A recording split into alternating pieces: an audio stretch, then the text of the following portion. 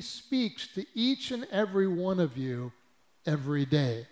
And I believe he wants us to become more attentive to him so that we can step more fully into the life and the purpose that he has for us. And in that way, what's going to happen as a result is we're going to grow in our own experience of God's shalom.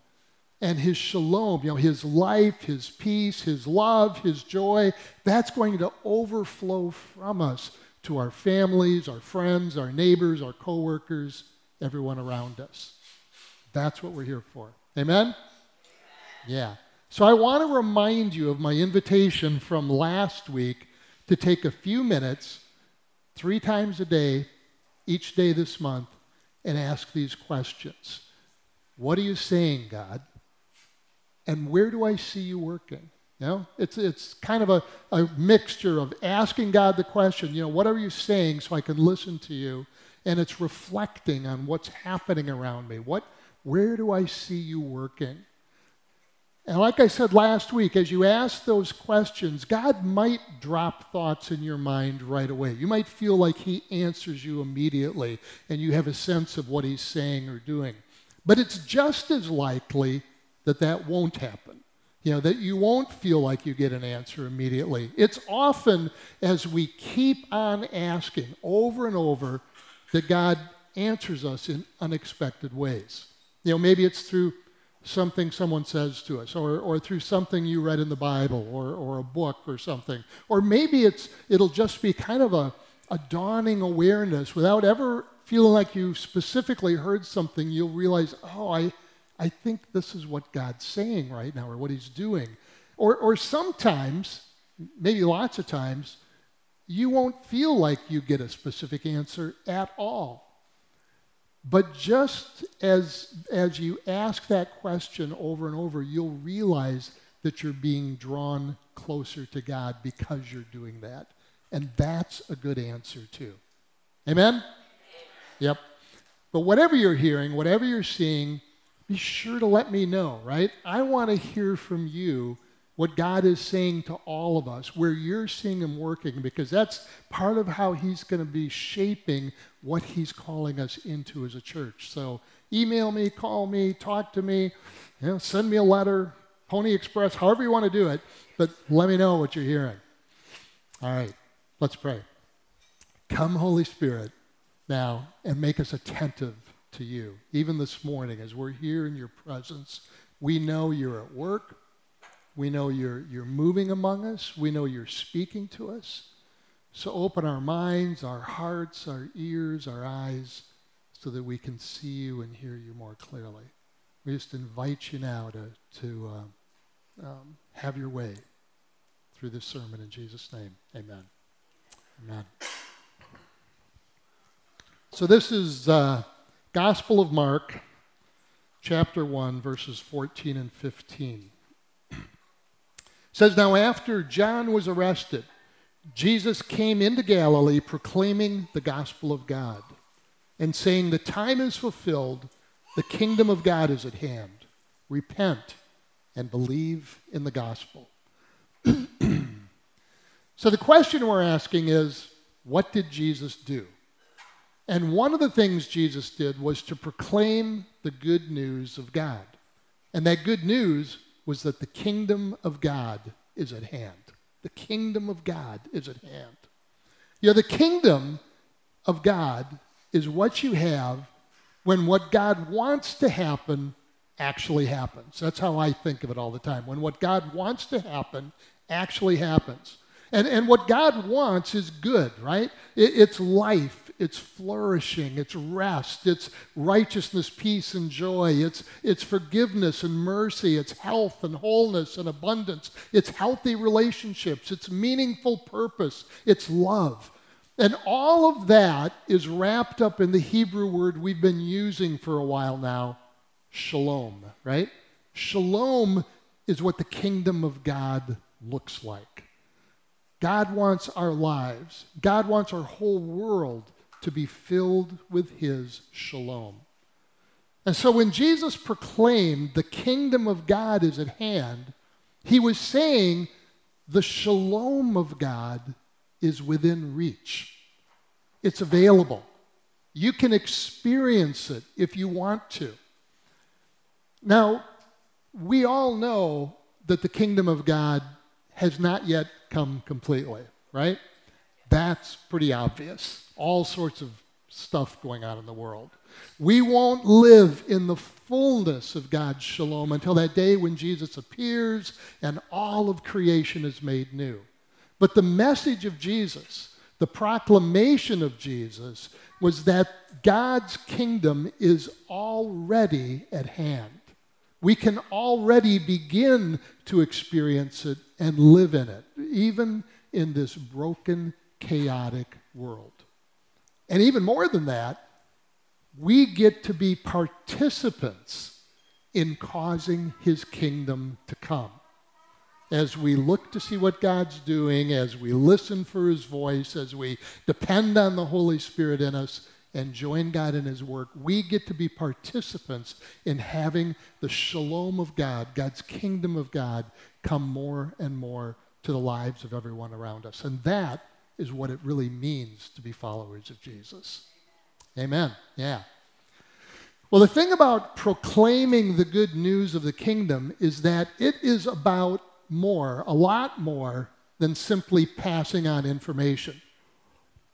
In the days of the Roman Empire, they obviously did not yet have the internet, right? What? How did they live? They didn't have the internet, they didn't have radio, they didn't have TV, they didn't have any of that stuff. So when a new emperor in Rome came to power, he would send heralds out throughout the empire. They would ride out to the various villages and towns and cities throughout the Roman Empire, proclaiming everywhere they went the good news. The gospel, they would say. They called it the gospel, the good news, that a new emperor was on the throne. And this wasn't just about passing along information.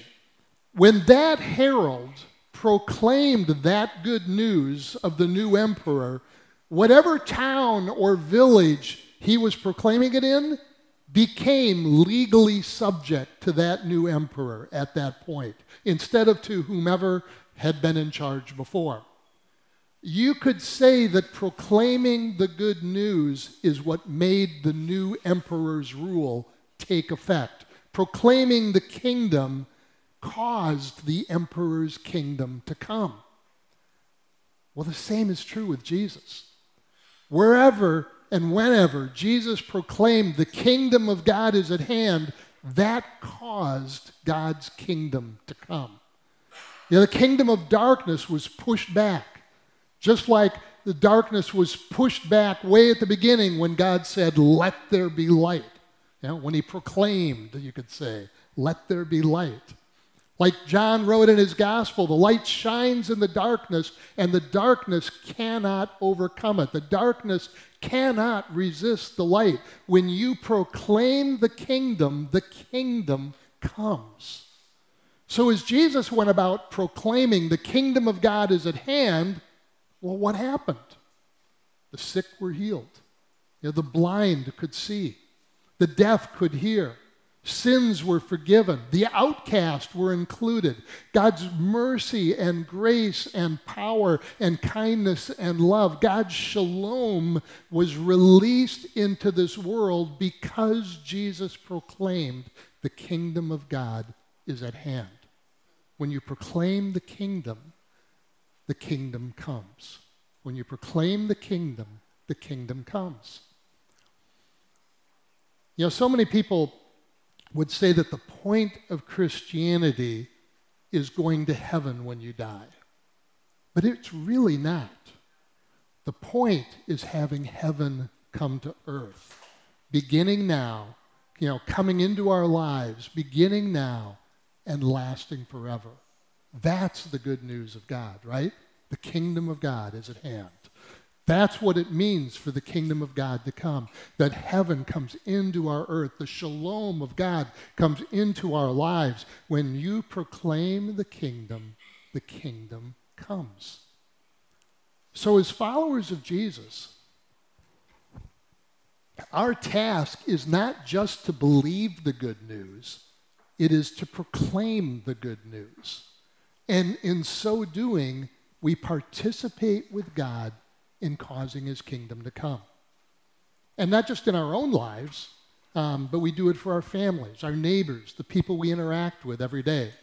We want to proclaim the kingdom so that the kingdom comes for them. That's really our mission here as a church. That's why we're here.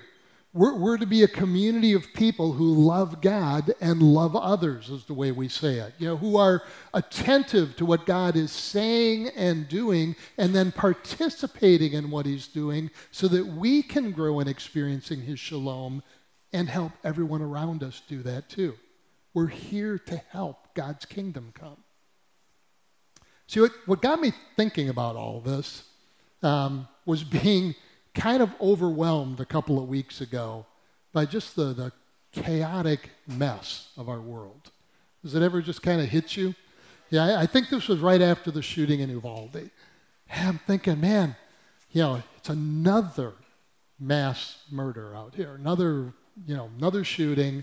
The war is just grinding on in Ukraine, all that devastation. The polarization in our country is as bad as ever. It doesn't seem to be getting any better. Just it seems to get worse and worse. I'm thinking, what is going on? Everything seems like a mess. I was thinking, where are you, God? What are you doing? And it's easy to start thinking that God isn't doing anything, right? That he's not active at all in the world, and evil's winning. The darkness is winning. It's just getting worse and worse. But then as I was thinking all that, I was reminded that God is at work in all things all the time, right? God is at work in all things all the time. And if we take the time to listen to God's voice and watch to see where he's working, we will realize that what appears to us to be simply chaos and upheaval and tumult and uncertainty, just a mess of a world, while a better word for it would actually be ferment. You make wine and beer, or kombucha, I guess, by fermenting, right? Right? And while it's fermenting, I'm not a fermentation expert, but I think while it's fermenting, it's kind of like a bubbling mess, right?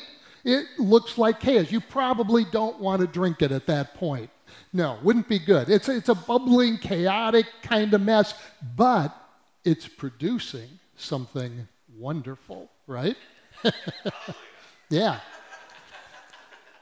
Well, see, God is at work in our world all of the time to produce something wonderful, to produce his shalom. He's bringing the new creation. He's bringing the kingdom of God. And Jesus said, the kingdom of God is like yeast. I was thinking about that. Isn't that interesting? Because yeast is part of what goes into the fermentation process. It's what makes the bubbling mess. The Holy Spirit's at work, and God wants us to have eyes to see this. The Holy Spirit is at work causing what looks like that bubbling, churning mess, but it's the kingdom of God that's coming through all of that. The kingdom of God is the result. It's his shalom, it's his new creation that is ultimately what's going to be produced. So we look at the world and we think, what in the world is going on? Where is God? He said, I am right in the midst of that, right? I am right in the midst of that, and through it all, despite the fact that we don't understand it, the kingdom is coming. Now, that does not mean that everything happening is what God wants, right?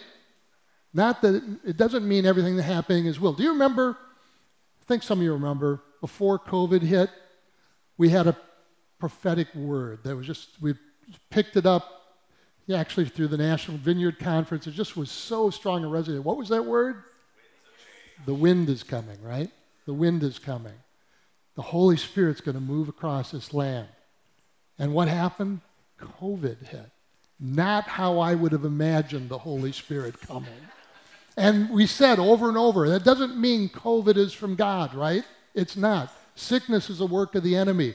But God was at work in that mess, doing part of his kingdom coming, his kingdom work. And the results of it have been messy. I mean, the results of it have been messy here for the church, right? You know, we're a lot smaller than we were, but we believe that God is at work in this. And I believe, I've seen the good in this of how he is causing his kingdom to come. He is aligning us with what he wants so that what we are doing is it's his kingdom, not our kingdom, right? That's really what's happening. Does that make sense? Yeah. That's what he wants us to see in this world all the time. That we don't become people without hope because we understand it's not just a chaotic mess, it's the fermentation of the Holy Spirit that's at work. So I thought it would be a good idea for us to spend just a little time together this morning proclaiming the good news of the kingdom of God, that the kingdom of God is at hand. And this ties, I think, into our ability to hear God's voice and see how he's working too. I heard an illustration recently that I found really, really helpful, so I hope this will make sense to you. I want you to imagine 3 chairs, like I have on the screen there. 3 chairs. Chair number 1, we'll go left to right. The green one is the kingdom of God. Chair number 2 is the kingdom of self. And chair number 3 is the kingdom of this world.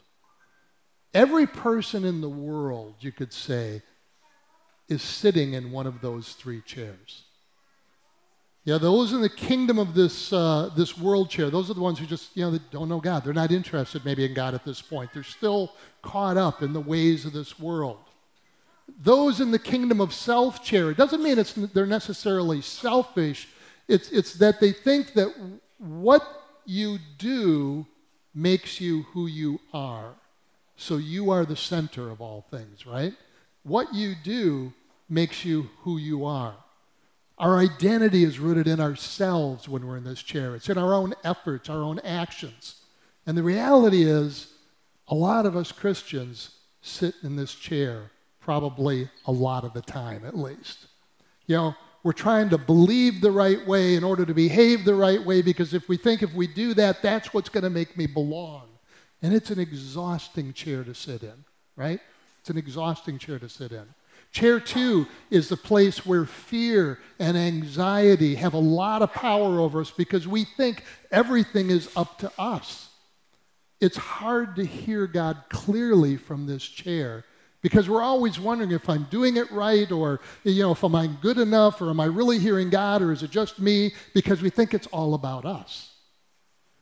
And then there's the kingdom of God chair, the shalom chair.